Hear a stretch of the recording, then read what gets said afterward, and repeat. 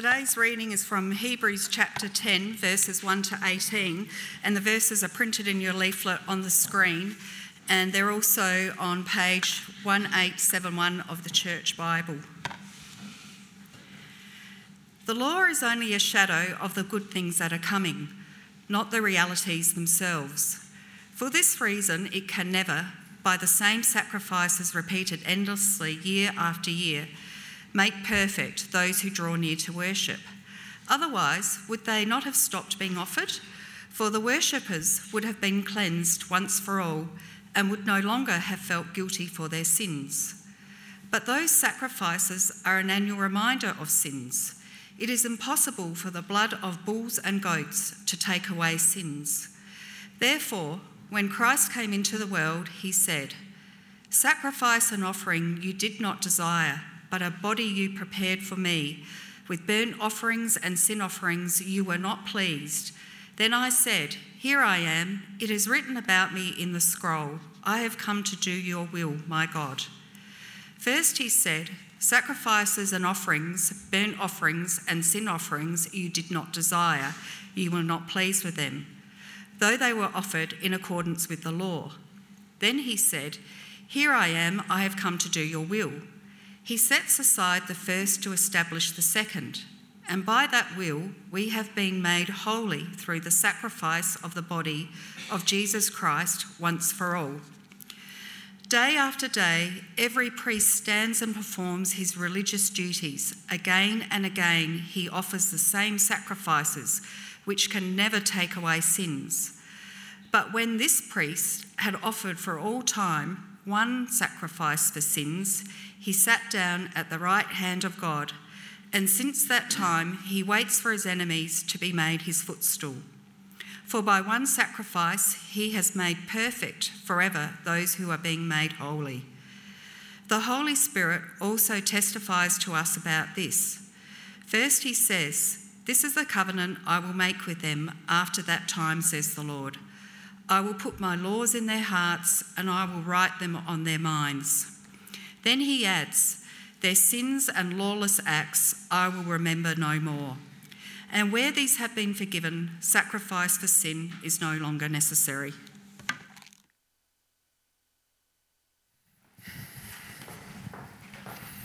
Thank you so much, Mel. I'm going to do something I thought I would never do and preach from a device. So hopefully it all goes well. Good morning, everybody. My name's Cam. Sometimes we need help focusing on something or appreciating something because it isn't real enough to us in some way. So I don't mean keeping up a train of thought, not that type of focus, right? I'm thinking of a different sort. The struggle to really believe that something that's kind of abstract in some way is real. So here's some examples. It could be something from the future. Maren has a bottle of wine on her shelf, which is her reward for finishing her PhD. That's something in the future. Hard to grasp, hard to imagine a time when it's done. The wine is a small, concrete reminder of that future thing that she is trying to realise. And hopefully she picked one that ages well. It could be because the thing doesn't exist yet. So creators of all sorts trying to realise their artistic vision, they may draw inspiration from more immediate and concrete things like a mood board or a model or from other artworks. Another example is just concepts, okay? So most of us are probably all right for the most part at mental arithmetic these days, but maths is actually pretty abstract. Children can't get their heads around it. They have to focus on something more concrete. If I have 2 apples and I take away 1 apple, how many apples do I have left? That sort of thing. Last example. Things we've got no physical experience with. So I'm a swimmer, and there's nothing very intuitive about swimming well. In training, I use all sorts of tools to grasp what I'm meant to do. A pull buoy helps me feel the position I'm supposed to hold in the water. Or paddles help me feel what a good catch feels like. Helps me make that abstract thing more real. All of these are ways that we are able to reckon with something, as I've said, sort of not real enough in some sense, hard to grasp, make it more real. Something impossible to grasp for many people is a personal creator God. Even harder to believe for real is what that God is like. His love, his grace. The passage this morning tackles one of the key ways that God's people have been able to experience God and his grace a little more concretely, a little more immediately throughout history. So far in Hebrews, we have seen the better priest, the better covenant, the better sanctuary, and today we come to the better sacrifice. Does that sound repetitive to you? Are some of you already tuning out because you're thinking, I know the answer, Jesus is better, right? Why has this taken 10 chapters? Let me see if I can set this repetition up in a better light for us. It's like a musical canon. You know, Pachelbel's canon. We heard a little bit of it earlier. The melody keeps repeating again and again, one over top of another. But you wouldn't say it's repetitive. It's layered, harmonic. The same theme is richer with each addition. A lot of the Bible is like that, and Hebrews definitely is. And I think a good way to experience that richness is to dig into some of the theology. In the passage today, the basic logic is obvious. It's exactly the same as the rest of the book so far. Jesus is better. In this chapter, we need sacrifice for sin. The old ones weren't good enough. Jesus is better. Okay, simple. But as we go through this morning, I'm going to pause on a couple of loaded theological ideas. We're going to think more about sin, and we're going to think more about sacrifice, and make sure we're really reckoning with those as fully as the Bible does. This will help us to better feel the force of a passage like this. No apologies if parts seem a little technical. Stick with me, because that sort of texture, it actually gets us past just that head knowledge. You know, Jesus is better sacrifice, tick, done. That's a surface understanding. It's important. But what we want to feel the undercurrents. Some theology can help turn a passage we might have thought was repetitive into worship.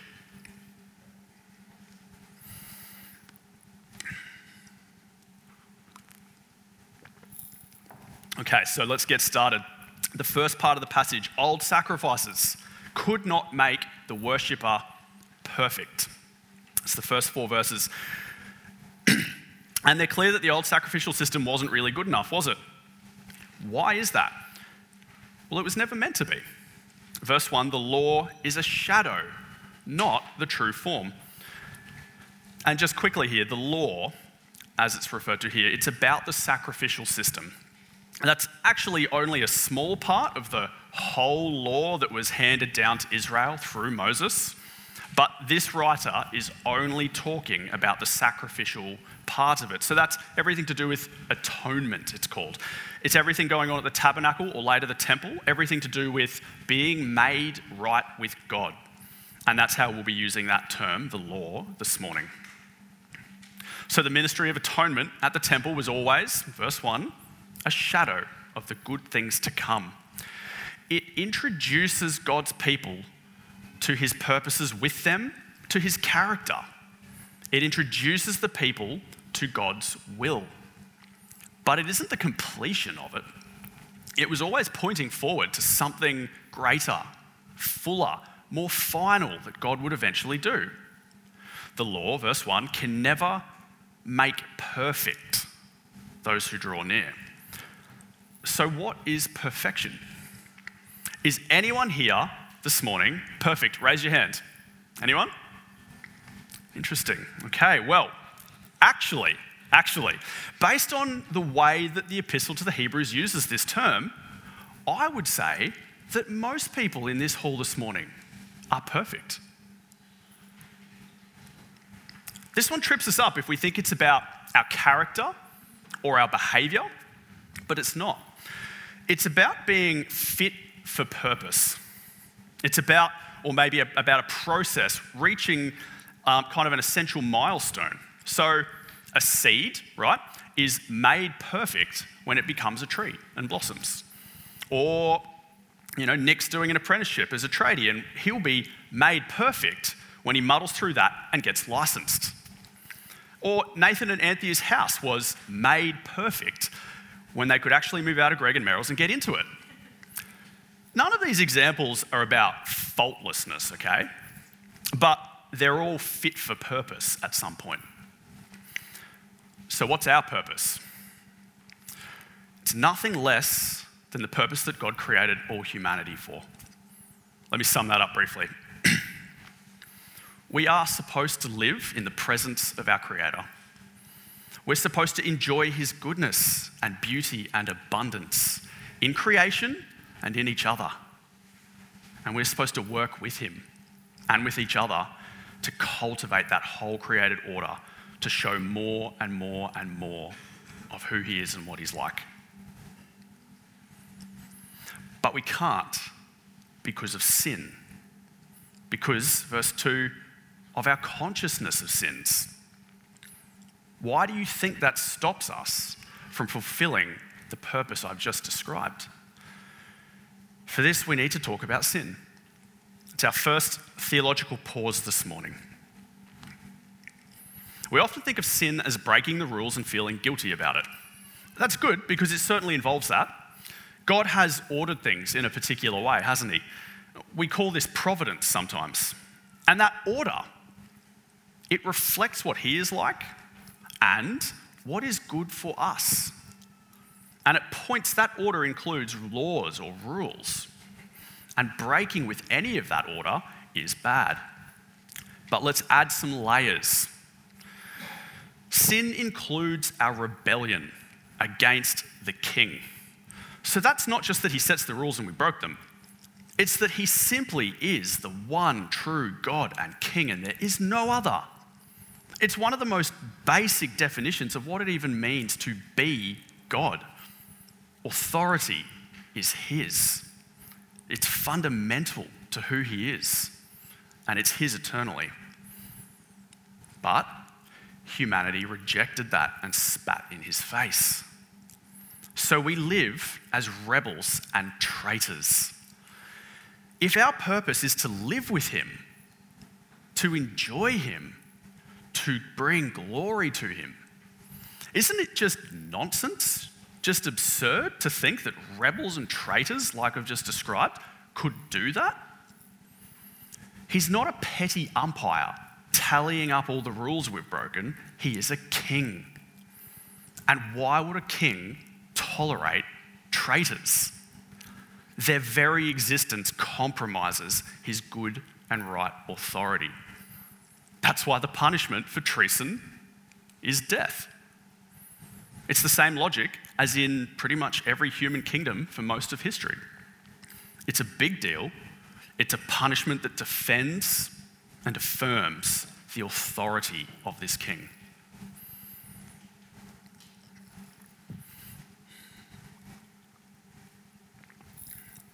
Another layer to sin is honor and shame.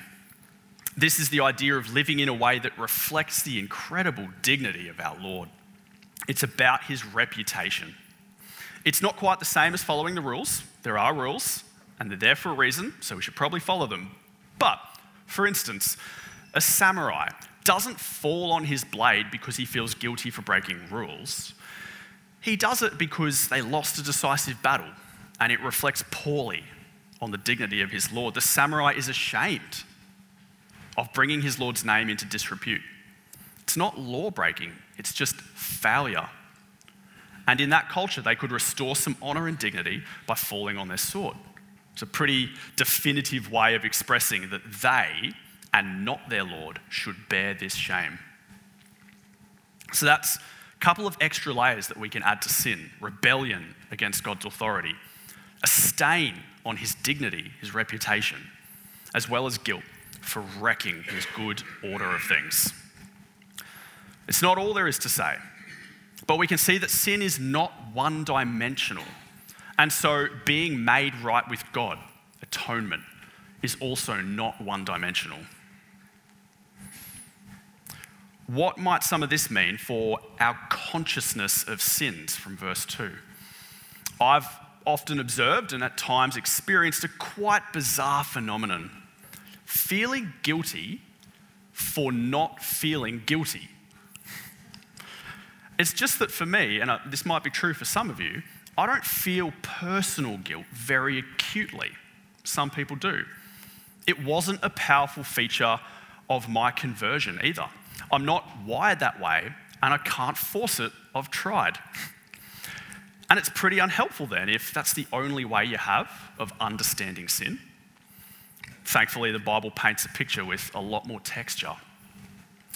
It turns out that I didn't actually lack a consciousness of sins, because what dawned on me with terrible weight when I came to know Jesus was the realization that I was on the outside of a true and beautiful and powerful community. There is an almighty King, my Lord, and without any doubt, I was a traitor and a rebel. I wanted to be restored. I needed a way in, but a way that still defended and affirmed God's authority and honour. And here's the problem from these first few verses. If there wasn't a way for this to happen convincingly, a way that gave me total confidence before God, well then how could I possibly be fit for purpose, for knowing him personally, for glorifying him and reflecting that glory to others? That's the sort of cleansing that our consciences need. I hope this helps us to see that we aren't just sentenced to death because we broke a few of the umpire's rules. I hope this provides a thicker meaning for us whenever we read or hear or talk about sin. In the passage from verse 2, the old system could not clear the conscience of those who wanted to draw near to God. They couldn't bear to stand in his presence. Verse 3, they are constantly reminded of how unfit for purpose they are. Why? Because, verse 4, it is impossible for the blood of bulls and goats. And why? Precisely because they must be sacrificed again and again and again and again. It is impossible for this to give a worshipper a real and lasting confidence as they stand before their Maker. Now, what's different with Jesus? Jesus is a better sacrifice. He can make us perfect. Why is Jesus better? It's clear enough, verses 5 to 10, that whatever Jesus does, it works. What the offering of bulls and goats could not do perfectly, the offering of Jesus' body can. Why? From verse 5, Christ says to God, sacrifices and offerings you have not desired, but a body you have prepared for me. In burnt offerings and sin offerings you have taken no pleasure. Behold, I have come to do your will, O God. So he comes to do something more complete. The old system was offerings and sacrifices of bulls and goats. It was a system which introduced people to God's will, his will to forgive. Christ emphasizes, verse 7, I have come to do your will. As the writer puts it in verses 8 to 9, Christ does away with the first in order to establish the second. And when we read that, it's very easy for us to think this is saying the old sacrificial system didn't work. But that isn't what Christ or this writer are saying. And actually, there's some huge problems with thinking that God got it wrong and had to fix it or redo it or replace it. The law wasn't faulty. It was, verse 1, but a shadow of the good things to come. Not faulty, just incomplete. And remember, precisely what Christ eventually did was sacrifice himself. So what's meant then when Jesus says to God, you have neither desired nor taken pleasure in sacrifices? It's when worshippers fall into that trap of thinking that just doing the things makes them right with God. dead goat, blood everywhere, good to go. But they forget God's will, his character, his purpose. They forget why they even need atonement in the first place. Here again from the prophet Micah, which we finished a few weeks back. Recall chapter 6, here's my paraphrase. Shall I come before God with burnt offerings? He has told you what is good. Do justice, love kindness, walk humbly with your God. Or what about Psalm 51? David's anguished plea for mercy when he is confronted by his sin. My paraphrase again. You will not delight in sacrifice, O God. You will not be pleased with an offering. The sacrifices of God are a broken spirit and a contrite heart. Yet for Israel, neither of these passages, and there are many more like them, are saying that sacrifice doesn't matter. They can't be. The law was established by God, and the people are commanded to observe it to be made right with him. The problem is that the sacrificial system was supposed to be a part of revealing and shaping them in God's will. So sacrifice and doing God's will were always meant to go together, always. But far too often, God's people thought that just doing the things was the magical way to be right with God. That's actually how sacrifice works in most other cultures. It's sorcery. They think the ritual or the blood is magic. Or they believe that their god or gods need sacrifice, as though it gives them power. In some religions, it feeds them. My God will starve if I don't make sacrifices to him. This is the idea that author Neil Gaiman's American Gods exploits. Gaiman even includes Jesus, just one more God fed by cultic worship.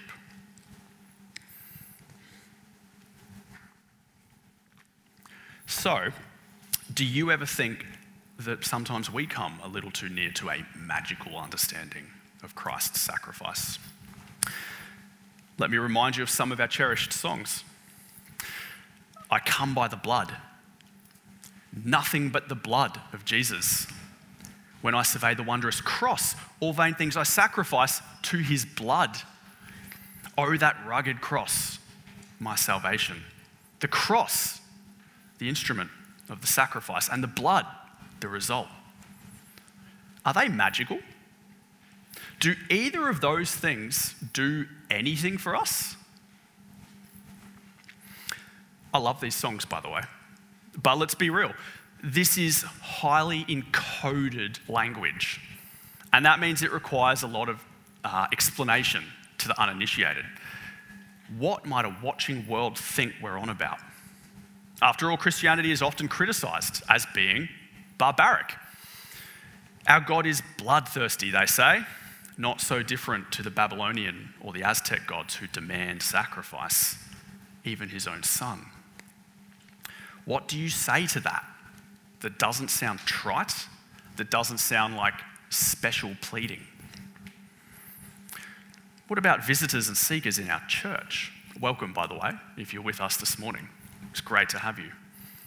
As time goes by, this stuff is going to be even more foreign and confronting, and not necessarily in a good way. Have you faced these sorts of questions yourselves? From colleagues, friends, maybe from your kids? How do you talk about it without boiling it down to you just have to believe?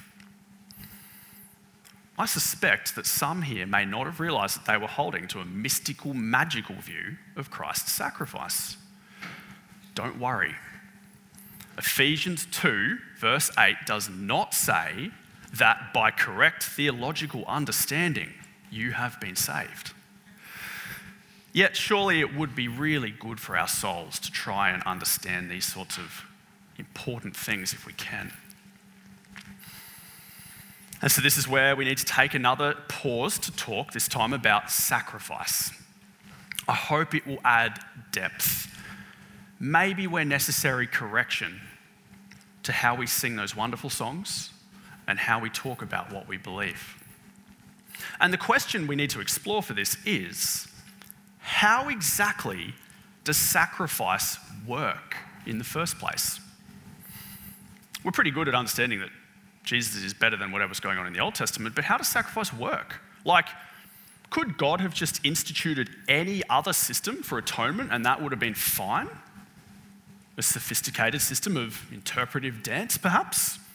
Or some GPS-based team challenge, right, Tony? Just, anything? Is it arbitrary? Does it matter? It's not arbitrary. Firstly, because the wages of sin is death. We've already looked at why. And yet from the very beginning, God went about providing a way to be made right with him. It's because, interwoven with those things we talked about before, his authority, his dignity, his providence, interwoven with these is his love and his grace and mercy. Alongside his wrath for our treason is his anguish, his broken heart, that his image bearers, his children, can no longer see his face. And they can no longer share with him in every wonderful thing that he is doing. It is God's will to forgive and restore, but he must also uphold his authority, dignity, and providence. That's why death is central to sacrifice. A reminder, like in verse 3, a reminder of the damage, a reminder of the cost. At the same time, even the bulls and the goats are God's, aren't they? He created them. What can a human actually offer God to atone for their sin? The system is provided by God. All of the elements of the system, like the bulls and goats, those are provided by God. And in all this, the true power of the system is provided by God. Not death, not blood, not magic, but mercy and self-giving. Verse 10, by God's will, we have been made perfect. And when a true worshipper approaches God, the whole ritual, sacrificial system helps them to know his righteousness and his mercy more concretely, more immediately. Remember some of those ideas that we started with today. Some things are just hard to reckon with and we need help to really grasp it. It's hard to conceive of God. God is spirit. God is light. God is a consuming fire. What do you do with that? It's hard to grasp. How do you then grasp his grace? The whole sacrificial system is supposed to help the worshipper to focus on it, to grasp it. They can see and smell the gruesome death of a goat, and they know it should be them. They know that in this whole system, God is providing a way. The priest pronounces them absolved, and for a time they can experience a wonder and a gratitude that helps them to walk with God a little longer. By the way, this is why we need the Lord's Supper and why Jesus gave it to us. It's not magic, but it helps us refocus on the grace of God in a way that we can participate together.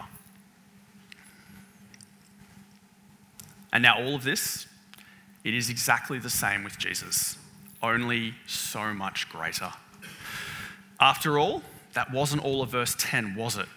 It says, by God's will we have been sanctified through the offering of the body of Jesus Christ. That through idea just there, it doesn't refer to magic. It's about the invisible reality made visible so we can really know what God is like.